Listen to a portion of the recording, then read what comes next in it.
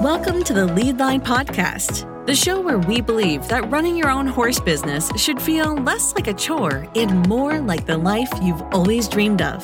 Join us as we share valuable advice on how to become more focused, more organized, and more profitable in your horse business. And now, here's your host, Mandy Flanders. Well, we are back for another episode, and today we are going to talk about building your team, delegation, and how to hire your first assistant for your horse business. I'm joined here by Tista Wicklow. Did I say that right, Tista? Yes, you did. Okay, perfect. Just double checking. So, Tista, we've known each other through social media for a minute, and you have a business where you help people delegate and better build their systems so that they can focus on what I like to call their zone of genius. And you take on those extra tasks in the business that maybe they need a little bit of help with. So we're going to dive into that a little bit today, and I'm excited. Awesome. Super excited too. Great. Well, first and foremost, what exactly do you do as an assistant at the Equestrian Business Manager? Yeah, great question. So as an online business manager, a lot of what I do is strategy plus implementation. So I help equestrian entrepreneurs kind of get that high level view of their business, whether they already have an online aspect to their equestrian business or are looking to bring part of their business online. And we look over the whole business, decide what is important, where to get started, what kind of systems they need to get in place to have success and have growth. And then I'll jump in and get things rolling and then help them if delegating is something they need to do or hiring additional team members. That's something I help set them up with as well. We see a lot of equestrian entrepreneurs trying to do everything themselves. And I can speak from personal experience. When you try to do everything, a lot of times what happens, at least in my life, is I get nothing done. So I don't know if that sounds relatable for some of our listeners, but when there's too much to do, I almost don't feel like I know what to tackle first. And I have learned in my time as a business owner that outsourcing and delegating can make a massive difference in my business. So talk to me a little bit about why you wanted to become an equestrian business assistant and why that was even something that you wanted to pursue doing. Yeah. So I've been doing assistant work in different capacities for almost a decade now. I've worked with different industries, different entrepreneurs, CEOs.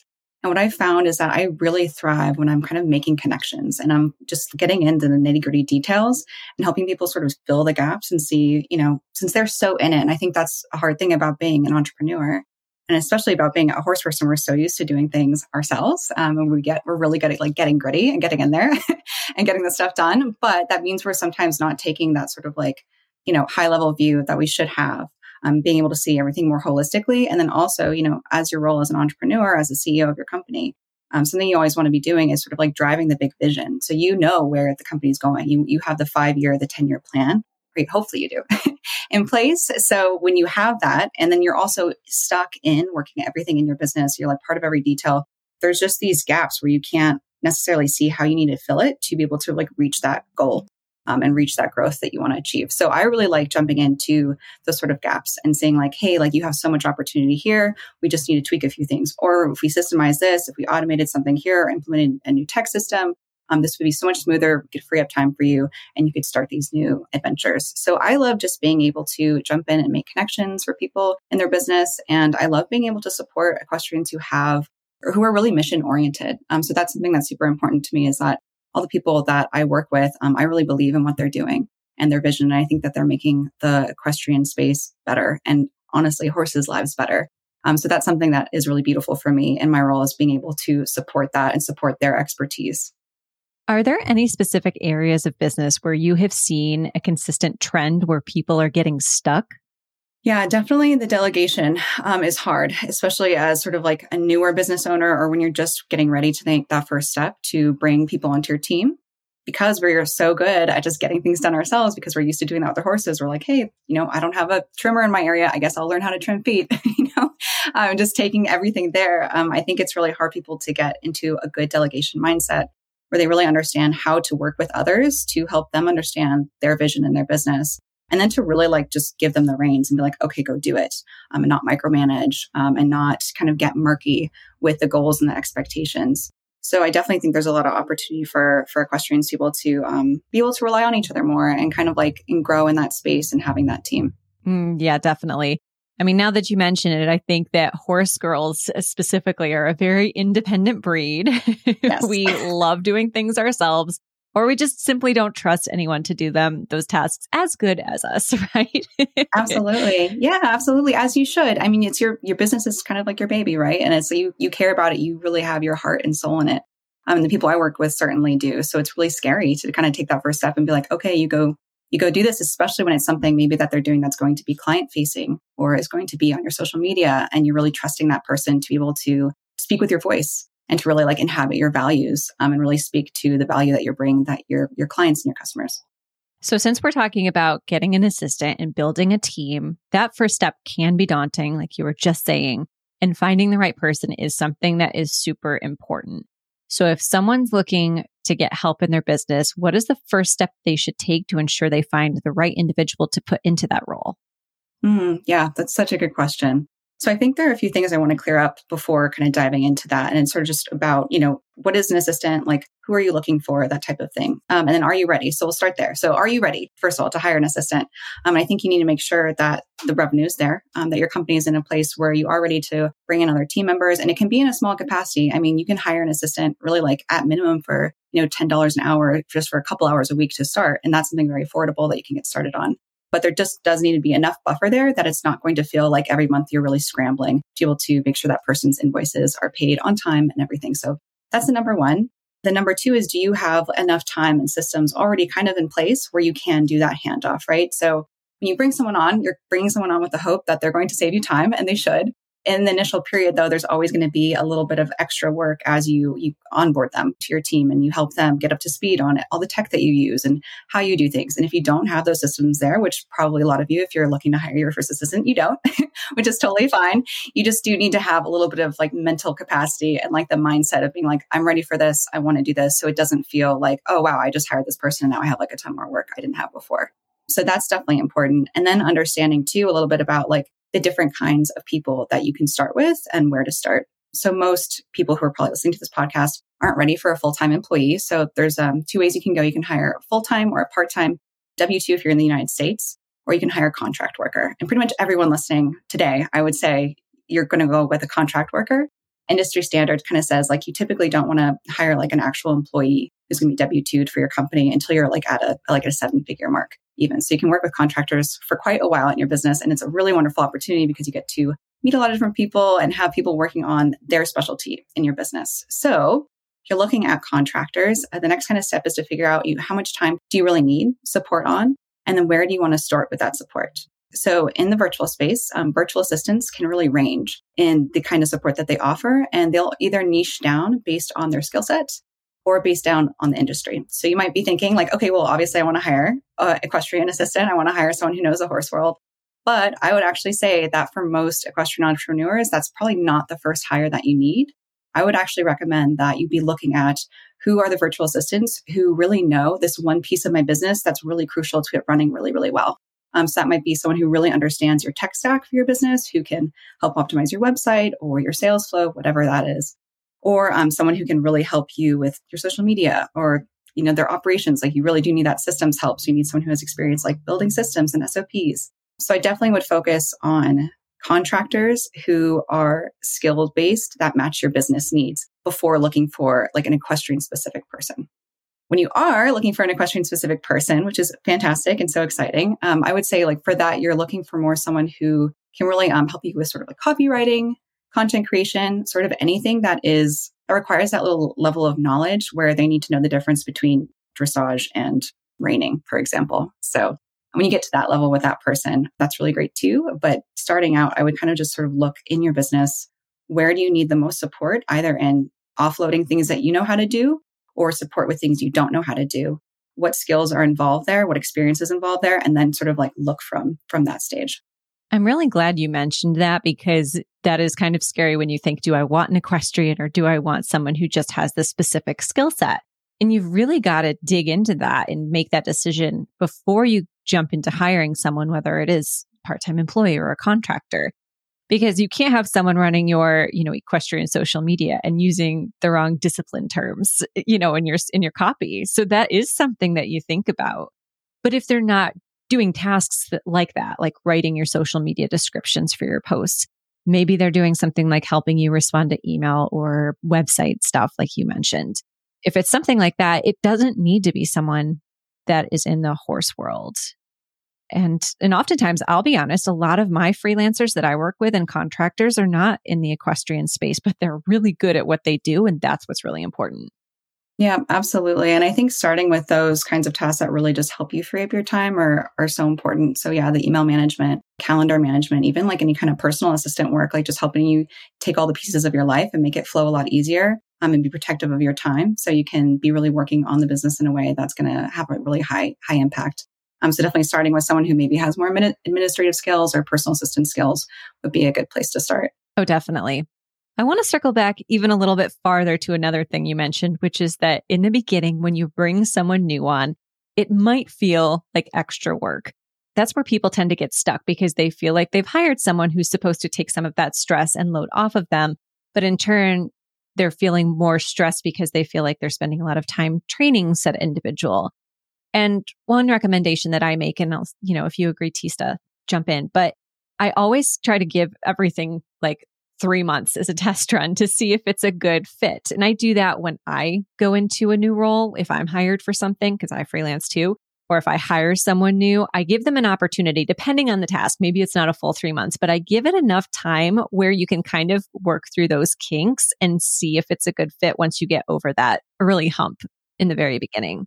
Oh, totally. Yeah. I would recommend even starting with, I call them dating projects. So just like, you're going to date someone before you marry them, hopefully.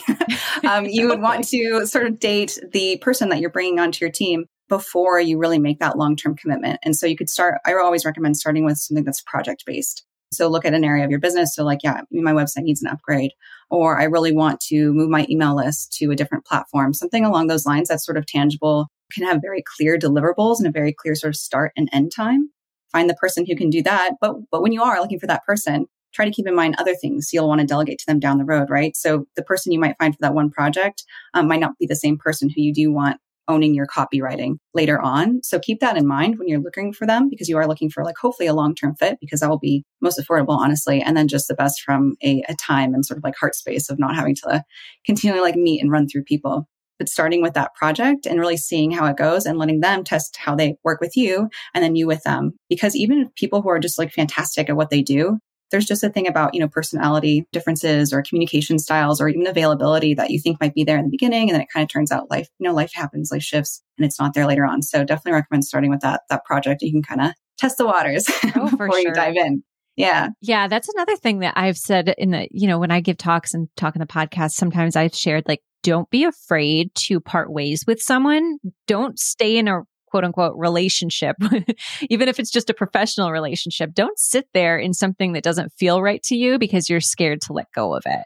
So if it's not a good fit, move on and find someone who is, because you're not going to be able to move past that until you do.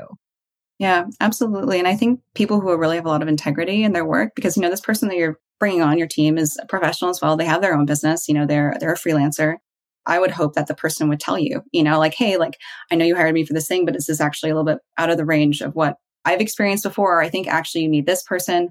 That's why I always do that with my business when I'm working with anyone new. Like if I know that I'm not the best person for the thing, like I'm so game to help them find the best person. And I don't want, I want their best for their business. So it's always bringing it back to like, who can really do this the best, what's really needed, and not just sort of like letting the roll with like excess stuff that isn't really what they need to be working on, stuff like that. So yeah, definitely. So since we're talking about delegating, I'm sure there are things in your own business, Tista, that you enjoy doing and things that you do not. So give me some examples. First, tell me what you enjoy doing the most. I want to hear that first, and then we'll circle into stuff that maybe you don't like so much. That's such a good question.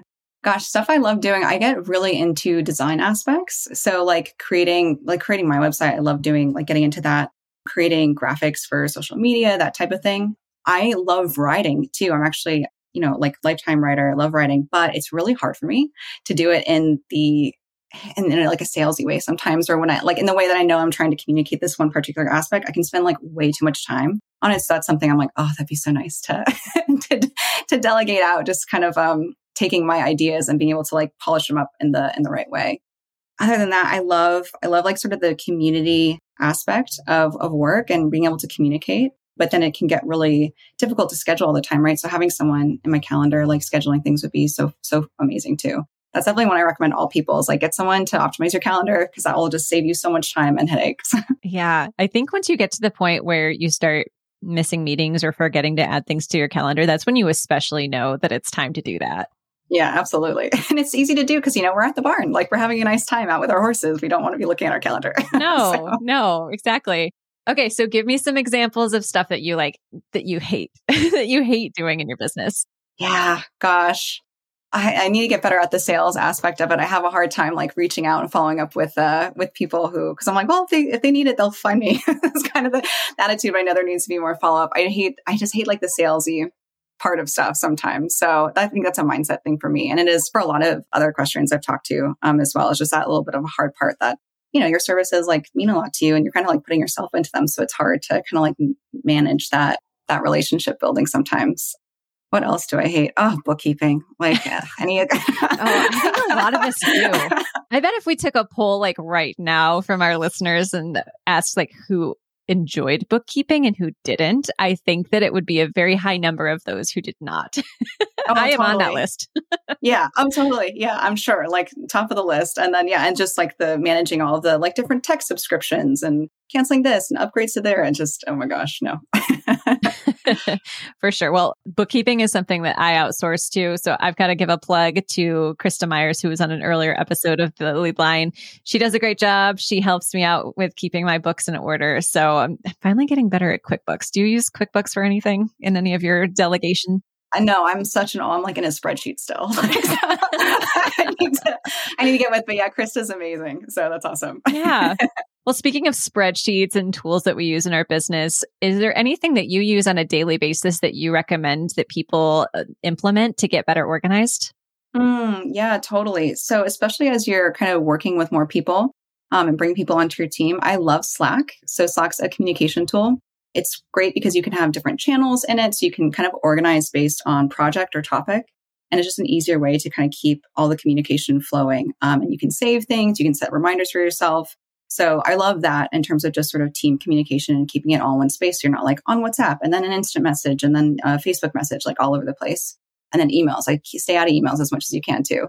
So love Slack. I love Google Workspace. And I think just having your whole workspace set up in a way that's really easy to manage, especially just like the high amount of like materials. Like if you're doing a course launch or something like that, there's just so much stuff that comes up. So if you already have like a really good, like Drive or cloud situation set up with like good naming conventions, and you just like put in that extra little time, or you have your assistant put in that little extra time every day to make sure things are put in the right place and organized where they should be, it's so much easier down the road. So definitely recommend getting yourself like on a Google Drive system or something along those lines so you will work efficiently there. And then project management. So I think we all kind of know about, like Asana and ClickUp and Trello and all these things. There's tons of different tools to be able to do this. It really doesn't matter which one you use as long as it works for you, but really having that commitment to always be bringing it back to the project management system and updating there and sharing and delegating with your team there, even just with yourself, honestly. Like if you're still a team of one, you're not working with anyone yet, like get yourself in a project management system, because then you'll be able to sort of like create from there. First of all, you'll see your time, which I think is so important, and see really kind of like the big things that are taking your time from you and where you can delegate. And then also you're going to be able to more easily create systems that you can help bring in other team members to take care of. So yeah, definitely get yourself a Slack project management and like a really streamlined Drive system would be great. I love all of those tools and I've used all of them myself, but I would love to know if you have any tips for someone like me who's using a platform like Asana. I've gone in and I've tried to set them up and I've used them for like a week. And I always think I'm doing a great job. And then I just kind of fall off the wagon. So do you have any advice for people like myself who try to get more organized, but find themselves just kind of falling off and not sticking to using these systems that could help better streamline the business? Yeah, that's such a great question. I totally get the struggle. I think starting off with making it simple. So like don't get overcomplicated and like, having subtasks and subtasks that have subtasks and and this has to be on this date and whatever. Like try to keep it really simple and even just start with like what's daily for you. So put it in your, checking email, checking social media, posting here, just putting those like daily recurring things. And once you get in the habit of sort of like checking those off, because it's really rewarding too to go in there. I find it, and just like click, click, click, click. Oh, I'm done. Okay, great.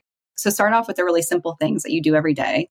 and then start with maybe just even one project that you know is like not going to be too big. It's not going to become like a big, hairy, scary thing. And then keep it really simple in the way that you've organized it, and just keep bringing yourself back to it and put even time in your calendar or on your to-do list to do that. So just make it a habit at like beginning of the day, you start with your project management. What do I need to do today? And then end of the day, check everything off that you did, see what's coming up the next day, the next week, the next month, et cetera. And once you kind of get into that routine and that flow, like you'll start enjoying it because it'll just make things so much easier. And then when you'll have to work with anyone who isn't in that and who doesn't have that kind of system, you're like, oh, wow, this is so much less efficient. Like we definitely need to get into a project management system. So I think once you get rolling with it, you kind of give yourself those rewards of like checking things off the list. You'll like it more. I do love checking things off. I have like the paper to-do lists. So sometimes I will add a task that wasn't on the list that I completed because I just want to like cross it off and say, okay, I did it. So Absolutely. I get it. One thing that also just came to mind as you were sharing having your daily tasks and an online project manager are, if you are someone who's thinking about eventually adding to your team or getting an assistant or building even a much bigger team, you can't have all of your work and all of your tasks in your own brain. If that's the case, they need to be somewhere central where the rest of your team will be able to access it because it's going to simplify it for everyone. So getting into the habit of putting those tasks someplace on the internet, on your email or in your Google Drive, wherever, it's also going to save you time when you do bring that person on to say, okay, here's the daily tasks that I know I'm doing right now, and here's the ones I need help with. Do you see some of that with your clients too? Oh, absolutely. And I think that can be, again, something that people just sort of like get overwhelmed by and let perfect be the enemy of the good over, right? Like you feel like, oh, I have to have this perfectly built out. I have to have it all organized. I have to be able to like perfectly explain everything. Like, no, like literally what you can start, like open a doc, like just grab a document, make sure it's shareable, and then like just list it, like just brain dump, make it, or even like if you have Apple Notes or whatever on your phone, just have that, just put anything in there as it comes to you. And then have that assistant or that person on your team who's managing things for you, organize it, and they can put it in the project management and they can take it and then ask any follow-up questions. But literally just have one spot and keep it one spot. Like it's just that one document or it's that one notes or whatever. Everything just list it out. It's messy. You can add voice memos. You can just shoot a really quick video, add it in there, whatever. But just get it into that one spot and then take it from there. And either you can then organize or your assistant can then sort of like organize and delegate based on that. But don't get overwhelmed by how much there is. I think that's really easy for all of us to do and just start small. Mm-hmm. Yeah. And think about the things that people would need to know if they were to join your team. My other thought is like, you don't just want to just train the person, say, well, I'm going to train this one person. They already know what to do. Or maybe you already have the team member and they already know what to do. Well, what happens if that person leaves and you haven't put your information anywhere in an accessible place and the person with all of the knowledge has now left? You end up in the same situation. So putting it in a central place, maybe it's as simple as having a sheet for, I don't know, maybe it's like your typical Instagram post descriptions with the hashtags you like to use, or maybe you write blog posts and that's something that you want to outsource. Just having some examples of how to go in, like upload that content, have the password somewhere safe, putting it somewhere central where your brain isn't the only one that contains that data. Oh, absolutely. Yeah, that's actually one of the services I offer is like a full SOP systems build out. Like let's literally make everything like an SOP, which if you're listening, you don't know what that is. It's a standard operating procedure. So it's basically just like a recipe of how you do whatever element in your business that you have. But just literally like having a sheet that's like your major playbook, like your business playbook. You have an SOP on how to make SOPs is the number one that you need to make. and then everything else out from there. And it can be like, into the details of just like how to communicate with this particular type of client or like how to create an email template or how to, whatever it is. That's so valuable if you can start to build that. And then also, when you are looking into bringing someone on your team, no matter what area they're working in, so maybe you're like, oh, I want a Pinterest manager to come on my team. Ask them in the beginning, when you're getting to know them, like, hey, what's your experience with then building systems for businesses around Pinterest management? Will you provide any SOPs as part of your work with my business? So when they do leave, hopefully, again, like all contractors are coming to this situation being like, they want to set you up for success. They want to leave your business better than how they found it. So a really great person would say like, yes, absolutely. I want to make sure that you're always set up to be able to do this yourself if you needed to, or be able to transfer it to the next person who you're going to have come along. Well, Tista, you have shared some great advice today, and I think this is going to be so helpful for people who are considering building a team. Maybe they're ready to build the team now, or they're looking into the future to see how they can go about doing that. So thank you so much for being here. Where can people find you if they want to learn more about what you do? Absolutely. You can find my website, equestrianbusinessmanager.com, or on Instagram at Equestrian Business Manager. Those are the two best places to find me right now. And yeah, I'm so grateful to have had this chat with you. And I'm super excited to hear from your community and your network, what resonated with them and how this will help them make that first step towards building their team. Awesome. Well, thank you so much. Thank you. Thanks so much for tuning in to today's episode. If you're a horse business owner or equestrian professional, I invite you to continue the conversation by joining our free email club.